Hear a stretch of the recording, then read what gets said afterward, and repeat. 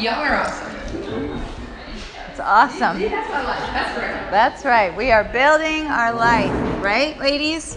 Part of this weekend, you're just learning how to build your life. I'm learning how to build my life. You know, we go to learning situations for everything else, and then life we just stumble and bumble through, right? We don't have to. God's given us His Word. It's been so good to be in it with you this weekend, and I love just hearing as I walk through the house, or I heard some people coming up the stairs. I don't know if you know, but Nicole and I are up those stairs at the top, and so sometimes as you're coming up the stairs, I can hear what you're talking about. But this morning, I heard just the greatest, things being said about just the Word, right? And I love it when people leave an event that we as a ministry host, and they're not talking about all the extra stuff, but they're talking about the Word. Right? They're not talking about drama stuff or anything, but they're talking about the Word. They're talking about what God's doing in their heart. That's a win for me, right? That says that we've had our focus in the right place and that God's been moving in this place, and I know He has been. So whoever you were, I don't know who you were, but it was great to hear your conversation. So it's hard to believe, it always is on Saturday morning, it's Saturday morning, right? Because it seems like we just got here. But I want you to know this is like the best day. So there's a lot going to happen today. And I'm excited. I've been looking forward to today all weekend. And one of the reasons why is because of what we're going to be studying today in the Word this morning and then tonight. To me, these verses bring everything to a height of hope, right? And they're just going to be good. They're going to be rich. They're going to be things I think we hold on to for the rest of our lives, because God wants us to know that this hope is sure and steadfast. Have you ever asked the question, are you sure? Sure you have, right? We ask it all the time. We ask it all the time because there are some things in this life you just got to be sure. Sometimes we ask that question just for clarity's sake, maybe about something that really doesn't matter. I mean, you might look at the barista at your coffee shop and say, are you sure? Like making sure they got what you want after you just listed 10 things in your complicated drink, And maybe that is like a really big deal to you, and it is to me too, because I want to get it right if I'm going to spend the money on it. But, we'll ask the question for clarity, are you sure? But sometimes we ask that question, are you sure? Because life is really at stake, right? And I know just even listening to our stories this weekend, as you're pressing forward and moving forward into the things that God has for you, we got to know for sure. Sometimes we don't know for sure, though. We want to be in a place where we don't have questions, right? Where we're not wondering, where we don't have doubts about if something is true or not. We want to know for sure. But the reality is, all of us live in a place where trust is not sure, right? It's not. It's hard to trust. People lie to you. People mislead you. People will overpromise, right? And then very much underdeliver and just not be able to meet your expectations. And the reality is, we are also those people to other people, right? People have expectations of us. People want to be able to look at us and say, are you sure? And we let them down. So it's just this big place of untrust in a lot of ways. And because that's true, all of us at times find ourselves asking the question, are you sure? If you think about it, society has even put in a lot of surety safeguards for us, right? If you go into a courtroom and you have to testify, what do you have to do? You have to put your hand on the Bible and raise your hand and say, I ensure what I'm about to say is true. Although we know that people even lie, when they do that. But that's a surety safeguard for us. If you have a contract, maybe on a house or whatever, you have to put a deposit down, right? Because your word isn't good enough. People want to know that you're going to follow through. If you make a reservation at a hotel, you've got to put down a credit card, right? Because they got to know, hey, I got you if you mess up my stuff, if you don't show up, all of these different things. So there are times that we're, having to move into dynamics like that. But there are times that we are asking, are you sure? And no amount of money, no deposit, nothing like that is going to assure us, right? We need more. And I love what this chapter is going to teach us today, because God sees our questioning hearts. He sees our fears. He sees our concerns. He knows we live in a place where trust is not certain, but He knows that He is, right? He is. And yesterday, we looked at verses 13 through 15, where God said to Abraham, I will surely bless you, and I will surely multiply you. I want to read those for us again. For when God made the promise to Abraham, since he could swear by no one greater, he swore by himself, saying, I will surely bless you, and I will surely multiply you. And thus, having patiently waited, he obtained the promise. Today we're going to see God has spoken to us in the same way. Actually, in an even greater way than what he spoke to Abraham. And he's going to speak to us with surety. See, if we keep reading, listen to what it says. It says, for men swear by one greater than themselves, and with them an oath is given as confirmation as an end of every dispute. In the same way, God, desiring even more to show the heirs of the promise the unchangeableness of his purpose, interposed with an oath, in order that by two unchangeable things, in which it's impossible for God to lie, we might have strong encouragement. We who have fled for refuge and laying hold of the hope set before us. We're going to dig into these verses this morning. You've got your Hebrews 6 sheet. You've got that note page that says sure at the top. And it's my prayer this morning that these verses are going to give us the more that our hearts are needing. I know some of us came here this weekend as I've listened to you share and spent time with you, just hearing your stories. You know, you didn't come in here with a surety, right? Your hearts were questioning, you were feeling a lot of hopelessness. But when you leave here, I want you to know that God has spoken to you by his word and saying, I'm sure. Surely I will bless you. Surely I will multiply you. There is a hope.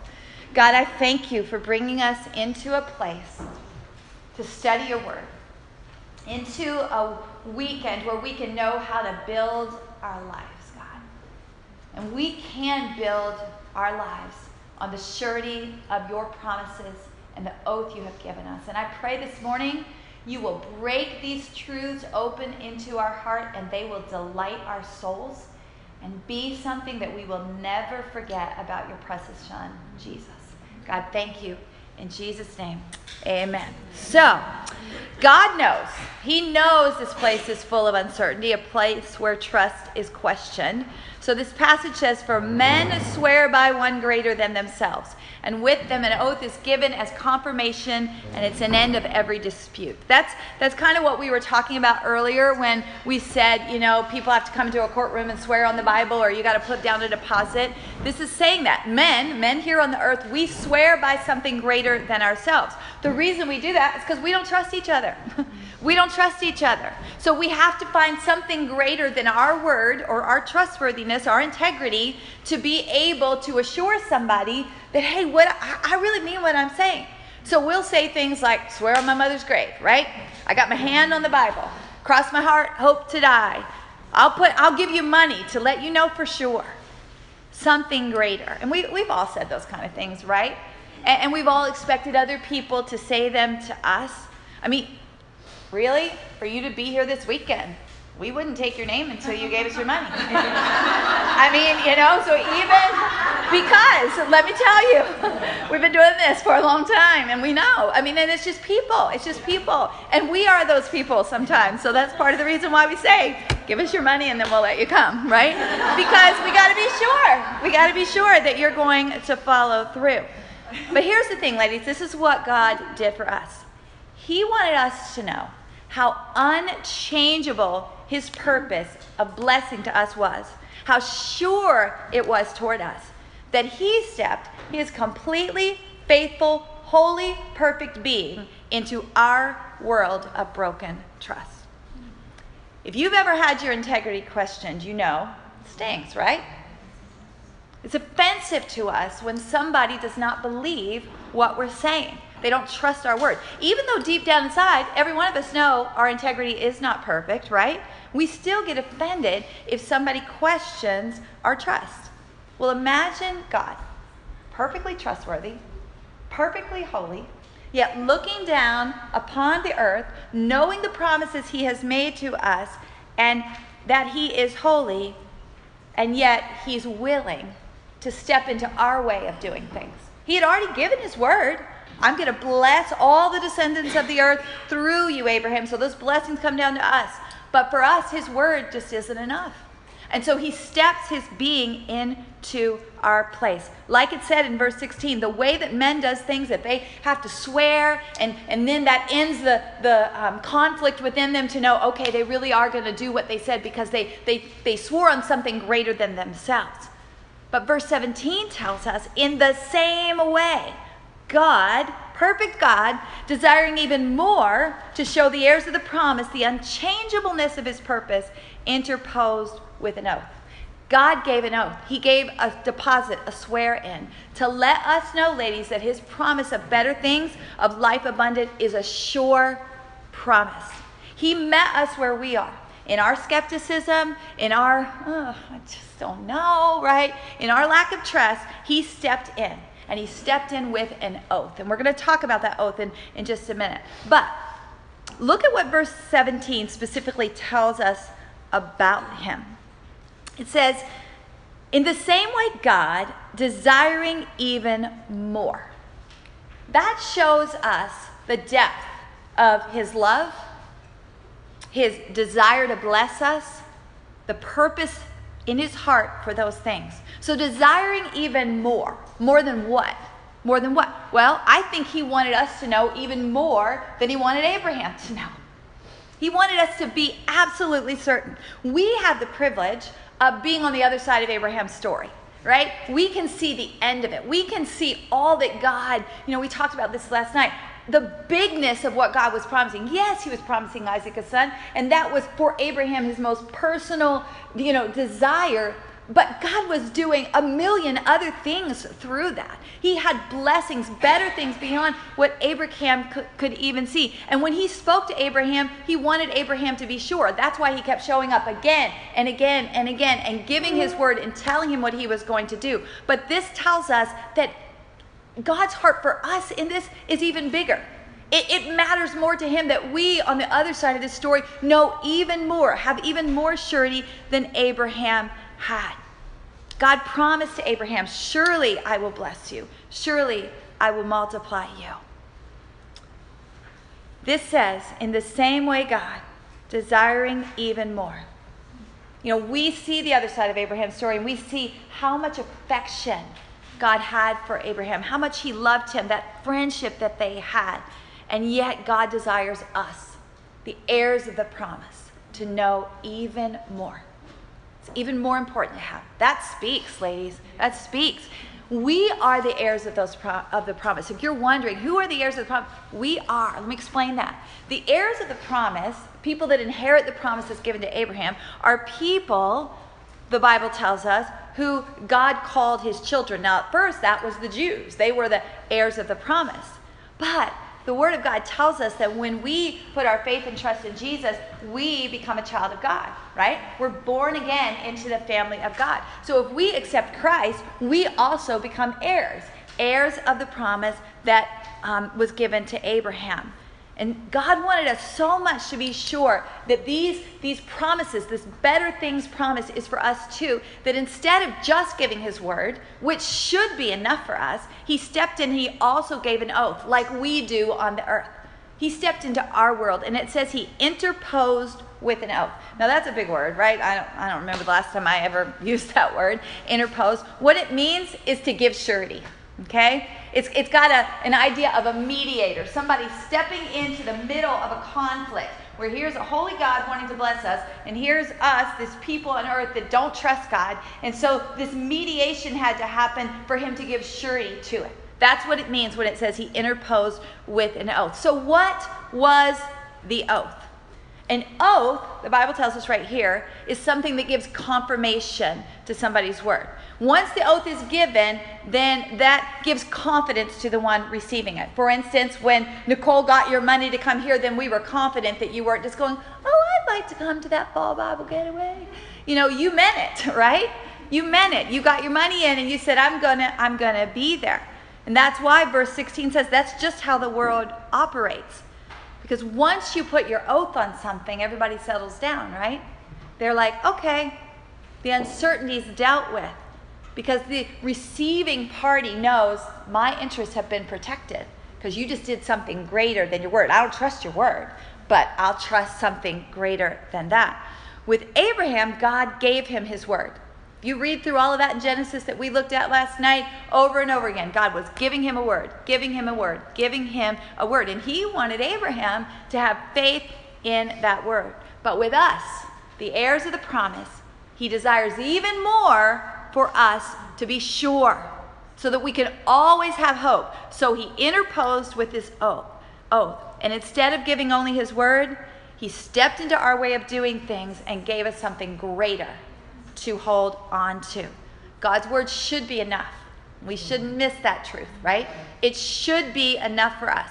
And hopefully as he redeems us, we learn to take him at his word for everything. But in our broken state, in our untrustworthy world, in our ways amidst asking, are you sure, every time we turn around, this tells us that God met us where we are, and he stepped into this brokenness, and he said, yes, I am sure.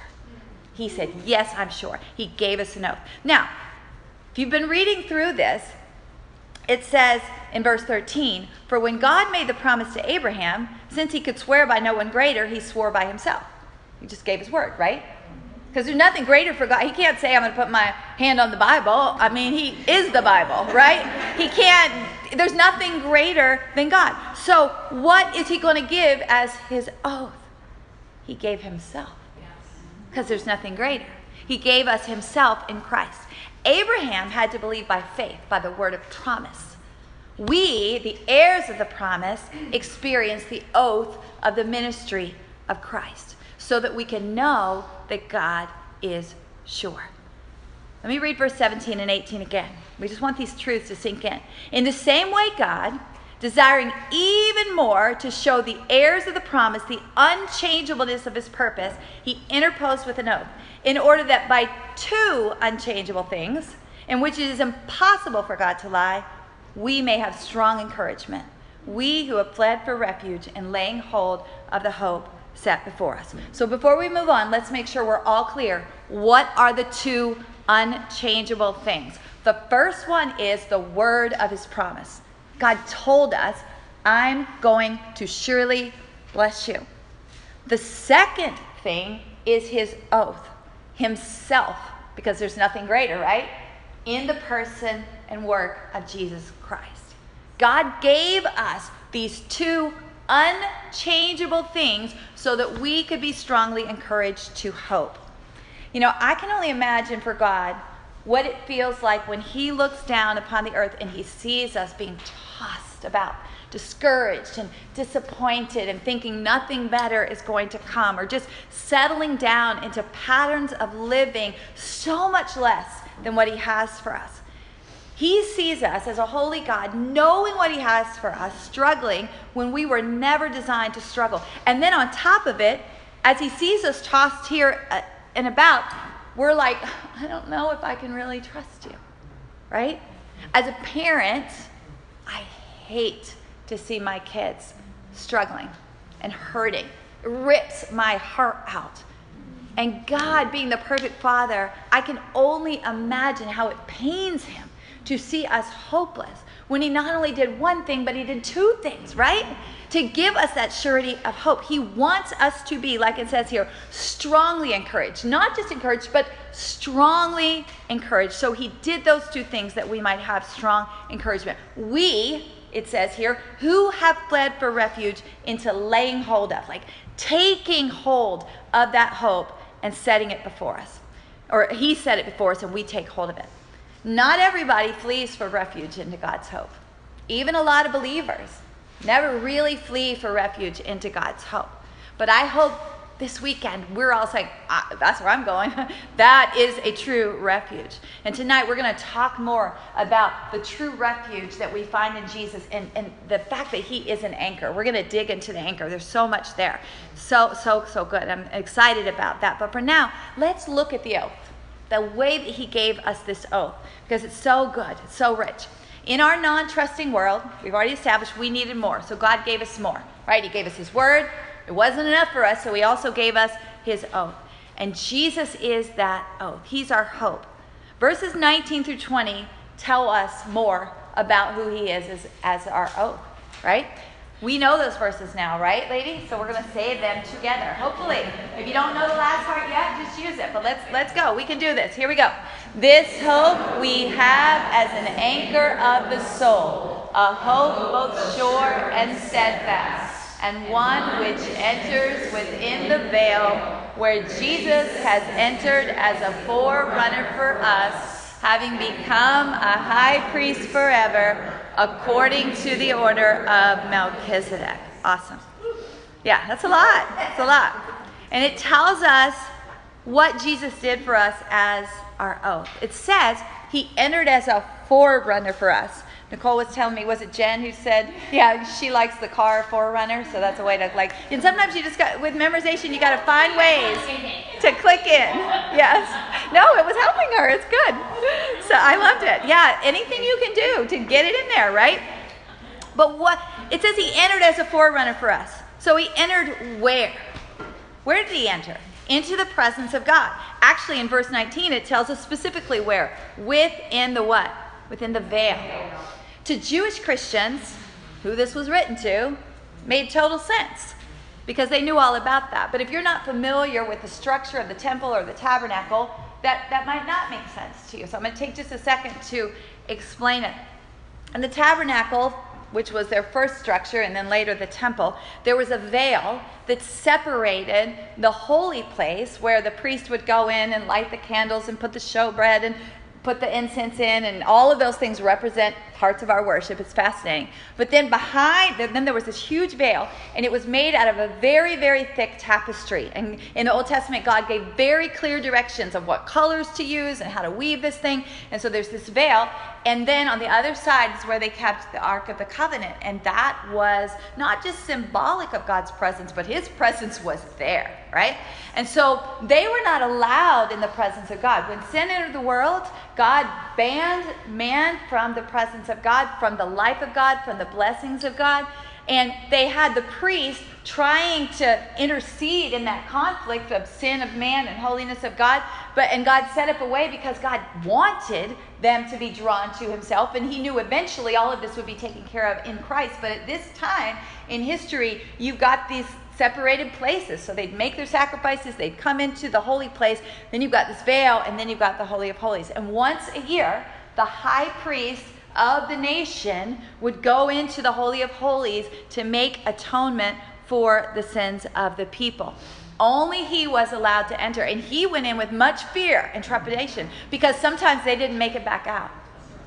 They would literally put bells on the bells were a part of their priestly garments anyway, but they would put bells on ropes and different things. Sometimes they would attach ropes to them so that if they died in there, nobody had to go in and get them out. They could pull them out. There was such a sense of shame. And the bell, they wanted to be able to hear that they're still moving around, right? You go, is he dead? Is he alive? Because I'm not going in to check, right? There was such a sense of reverence and fear because sometimes the priests would go in, they were just men, and they would go in and their hearts were not pure. They had not consecrated themselves in the way they were supposed to, and they wouldn't come out alive. So we don't get it, right? Because we just show up however we want. Give me my coffee. I'll worship Jesus. Yeah. I mean, we don't have a clue what this would have been like. But this place was off limits. And that meant so were the better things of God. The better things of God were not free-flowing like they are to us today. See, ever since the Garden of Eden where Adam and Eve sinned, access to the presence of God was off limits. But that once a year moment when under the system of the law, and this was all God's idea because he was wanting to draw people to himself, the priest was permitted to go on the other side of that veil and make atonement for the sins of the people. Basically, he was going in and presenting the blood of the lamb that they had just, or the blood of the bull or whatever they sacrificed for the people out in the court.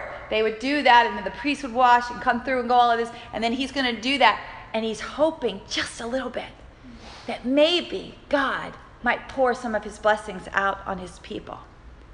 As people, we're well aware of our shame. I mean, we know I shouldn't be allowed in God's presence. I can't even imagine why God would want to bless me. And a lot of times that sense of shame only fuels our sense of hopelessness. And that's why we a lot of times get tossed around in these life struggles. But when we understand what verse 19 and 20 are saying to us, we will run for refuge because we will be so strongly encouraged.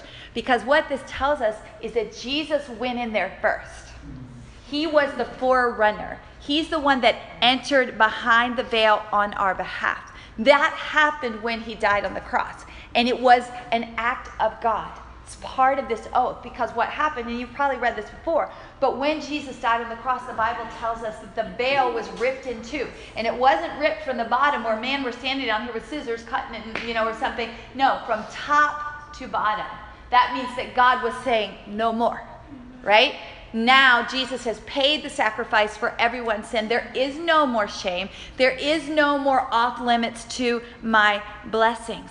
He opened up the door.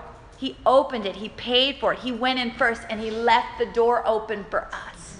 Have you ever been somewhere where you felt like you were supposed to have access, but the door was closed in your face? And I don't mean metaphorically, but literally, you're not allowed in. I remember one time going to this huge ministry meeting in Atlanta. Some guy come in and was going to be speaking and everything, and he was all the hype at the time or whatever. I wanted to go. And we went down there. I've never seen so many people in all my life. And it was this round building, like one of the domes or something down in Georgia. And we lived down there, and we walked around that building, I don't know how many times, but there was no more access because there were so many people. And I was so disappointed because I wanted to be allowed in, but we were not allowed in. Sometimes I think that's how we feel. And we need to just know this truth. Jesus entered as a forerunner, and he left the door open for us. And when we understand that we have access to go into the Holy of Holies where the presence of God dwells and all his blessings just organically and naturally flow out of who he is, then we realize that there is fullness of life, ladies, for our marriages, for our emotions, for our finances, our relationships, our thoughts, our work, our families, anything you could ever imagine. Nothing is off limit. That's why he says we're convinced of better things, right? Because Jesus has gone to the door and he sees all the better things there. And that hope for that, the hope for those better things doesn't shift, it doesn't change, it doesn't wear out, it doesn't fade away. How do we know that? Because all other kinds of hope do, right? The hopes that rise and fall on whether or not this works out for me or not, that's going to change. And even if you get your hope fulfilled, whatever it is, even that is subject to change. It's not eternal probably, whatever it is you're hoping for. Even our own physical lives, right? But there is hope that doesn't fade away, and it's described for us right here in verse 20. It's this hope. See, he says this hope we have is an anchor of the soul. He says that in 19. And he tells us where Jesus entered as a forerunner for us. And then it says, having become a high priest forever according to the order of Melchizedek. Who in the world was Melchizedek, right? Who in the world was he? Let's look for just a moment at this, all right? Hebrews 7, 1 through 3, because you do know that when the Bible is written, it wasn't written like chapter 6, chapter 7. This is first. That was later man doing that just to help us be able to have some semblance of order that we could, learn together, all right, and have some structure to it. But no, he's just continuing the thought. So think of this as a continuation of thought as we go into chapter 7. He says, for this Melchizedek, he's basically going, let me remind you who he is, because the Jews would have known who Melchizedek was. But he says, this Melchizedek, king of Salem, you don't have this on your sheet, but in your Bible, if you've got that open for 7, 1 through 3. For this Melchizedek, king of Salem, priest of Most High God, who met Abraham as he was returning from the slaughter of the kings and blessed him. So let me explain that. There were times that Abraham fought battles, and you probably read some of that last night. You might have even read about Melchizedek as you were reading through him. So he's coming back from this battle that he had won, and all of a sudden this priest of God Most High, this king of Salem, just shows up out of nowhere. And he starts blessing Abraham. And then Abraham turns around because he had come out of that battle with all kinds of spoil and plunder, and he gave 10% of it to the priest, okay? That's really kind of the first tithe, you see, all right? And so there's this person, and he shows up. And then it keeps describing him in verse 2 here of chapter 7. To whom, to Melchizedek, also Abraham apportioned a 10th part of all the spoils, what I just told you. And then it describes who he is. He was, first of all, by the translation of his name, King of Righteousness. So his name actually means King of Righteousness. And then also King of Salem, which that means King of Peace. And then it says, without father, without mother, without genealogy, having neither beginning of days nor end of life. See, back then, they knew your family line. They knew where you came from. But this guy shows up and they're like, he doesn't belong here. We never seen him before. We don't know who he is. We don't know who his mama is, who his daddy, his grandmother, we don't know. He doesn't have any of that. And then it says, but made like the Son of God, he abides a priest perpetually. So much interesting stuff about Melchizedek. Many of the descriptions here are descriptions of Jesus, right? He is King of Righteousness. He is King of Peace. He doesn't have father or mother or genealogy, and he is a priest perpetually, our high priest. Many people, including myself, believe that Melchizedek was actually Jesus showing up in the Old Testament, appearing before he was born here later on the earth. And that kind of appearance happened multiple times in the Old Testament. It's actually called a Christophany, like Christophany, all right? But regardless of whether or not you believe that, the point being made is that Christ is different than any other of the other priests. In fact, if you go on to read chapter 7, that's what it's doing. It's saying, well, this is what normal priests are like, and this is what Jesus is like. It's just this comparison going back and forth. See, Jesus is of a higher order, right? He's a priest forever. He will be a priest perpetually. The rest of the priests, they're men.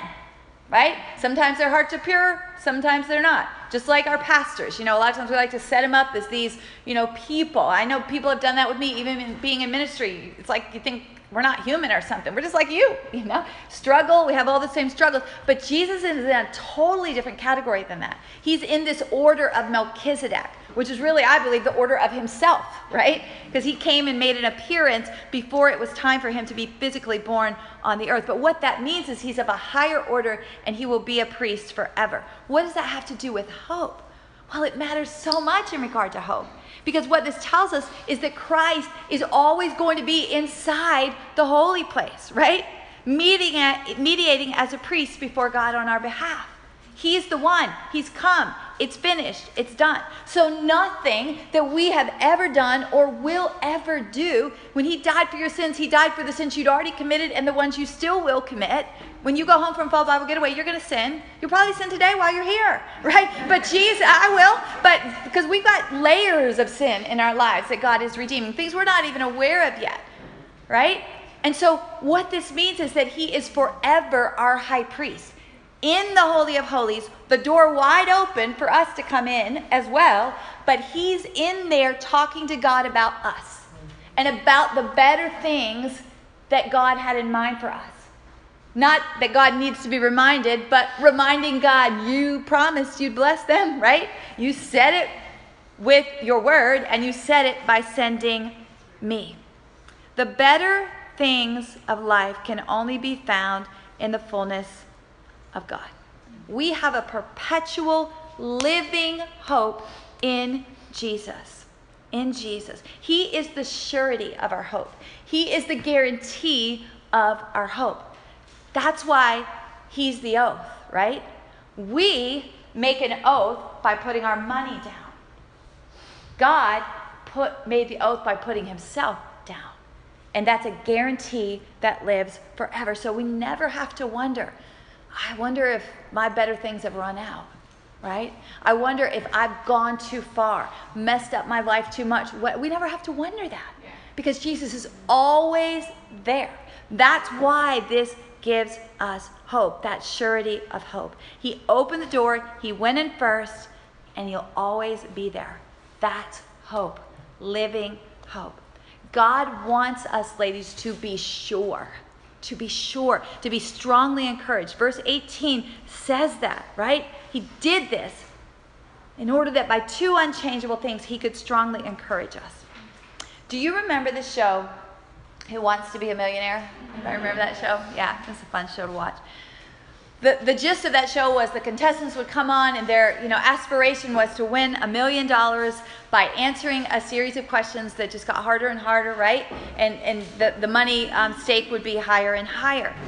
And they hoped that they would be able to win this money, right, to get to the top. I don't know that I ever saw anybody maybe once, I think, get all the way to the top. But it appeared that the host, who was, hosting them in the show, wanted them to win too. Like, he would encourage them on. And one of the ways I realized that was because the host would always ask this question.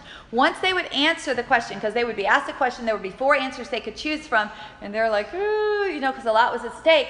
And then they would say B, like, my answer's B. And the host would look at them and say, is that your final answer, right? In other words, are you sure, right? Because a lot of things are at stake. So I was putting our thoughts together and spending time with the Lord, getting this ready to share, and the Holy Spirit reminded me of that game show. I hadn't watched that game show in so long, because I think he wants to ask us a question. He wants to know, is hope your final answer? Is it your final answer? See, God desires for us to always live in the hope of better things. Not to be swirling and whirling based on what happens or doesn't happen today, but to never entertain, even go there in our minds, a different stance. Because Jesus never leaves the Holy of Holies. He is a priest perpetually in there on our behalf. Later in the book of Hebrews, in chapter 10, if you want to turn over there, same people being written to, in verse 23, he says something. Now, he had already told them we have this hope as an anchor of the soul back in chapter 6. Now, in chapter 10, as he's talking about a new and living way that they're living in, he says, let us hold fast the confession of our hope without wavering, right?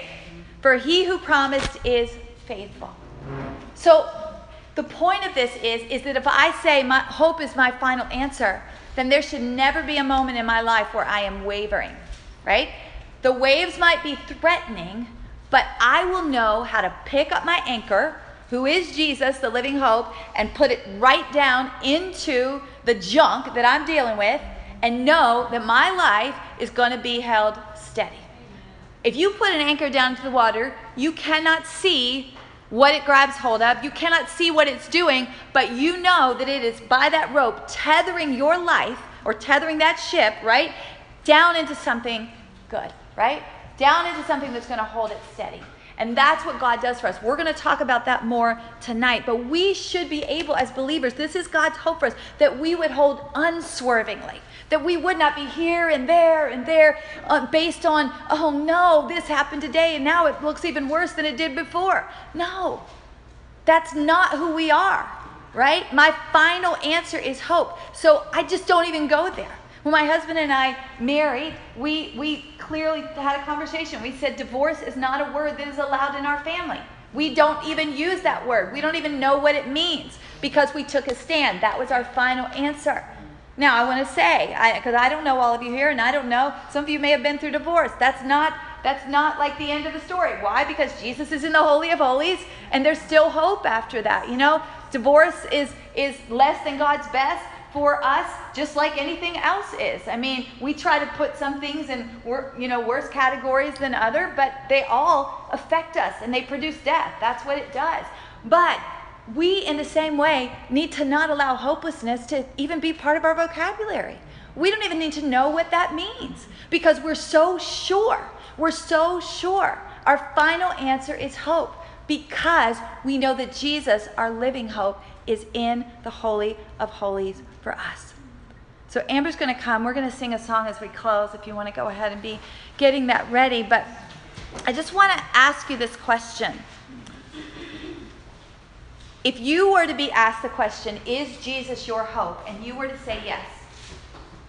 And the Holy Spirit were to look at you and say, is that your final answer?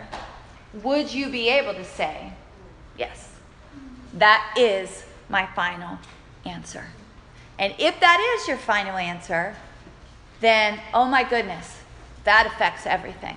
In fact, it affects your soul, which is the place where your life is expressed. And that's what we're going to talk about tonight because our word says this hope we have is an anchor of the soul. right? This hope will change your life, your years, your days. It is totally different than any other kind of hope you could ever grab hold of. It's sure, it's steadfast, and an anchor for your soul. And the reason why is because it's based on two things that will never change: God's promise and God's oath in Jesus, guaranteeing for us, ladies, better things. We're going to pass out these cards that we're going to use.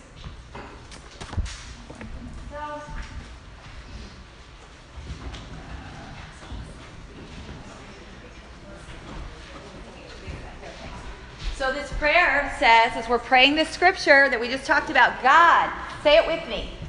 God, thank you for Jesus, the guarantee of your promises. In him, I can always have hope. Let's do it one more time, and we'll begin to sing. Thank you for Jesus, the guarantee of your promises. In him, I can always have hope. God bless.